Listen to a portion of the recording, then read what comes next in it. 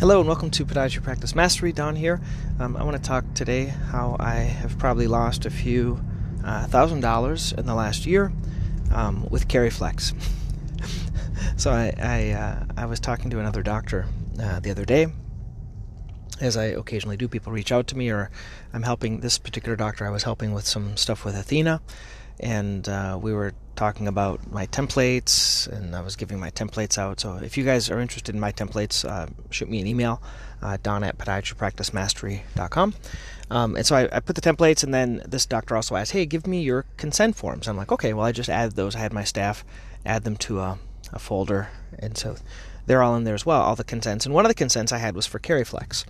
And my consent basically reads, and I like KeriFlex. I know some people don't like to grind down the nails, and they think it's more of a cosmetic thing, and they prefer to do other things. But I found it's one of the only things that really makes my patients cry for joy. They're so happy from it. It changes their life. I'm not reimbursed by KeriFlex, but I just think it works well.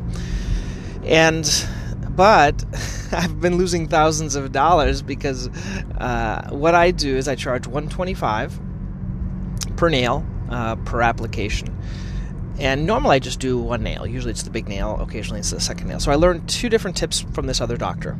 The first tip, and I liked because she sent me her consent. The first tip I want to give you, because I wasn't doing this, is charging for the kit and for the application. So I like that idea because I was basically giving away the kit and just charging for the application. Whereas I think if you charge $75 for the kit and then plus $100 or $125 per nail, or maybe discounted for the other nails, you're going to produce a lot more for your practice.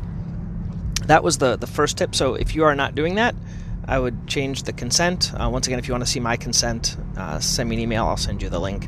Or if you are part of the Practice Mastery Academy, you'll have access through those courses when you're talking about procedures and templates and stuff like that. They're all in there as well.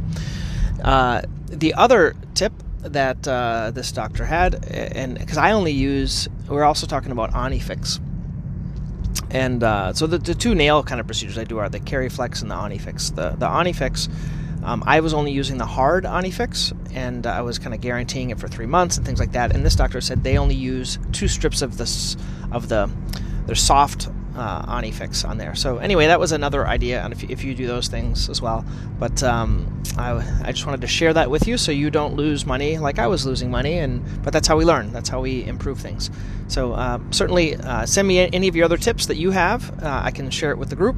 Don@podiatrypracticemastery.com. And once again, if you haven't gotten my patient presentations tool, it's on practice page. You can either look up patientpresentations.com. It'll forward over to Podiatry Practice Mastery. Based on this recent Shockwave course I went to, I'm changing a little of the wording in my presentation. So if you had looked at them before and now you're finding they're changing, what I'm going to change based on some of the Shockwave course was the kind of the options that I offer and things like that. So anyway, hope this is helpful, and until next time, thanks.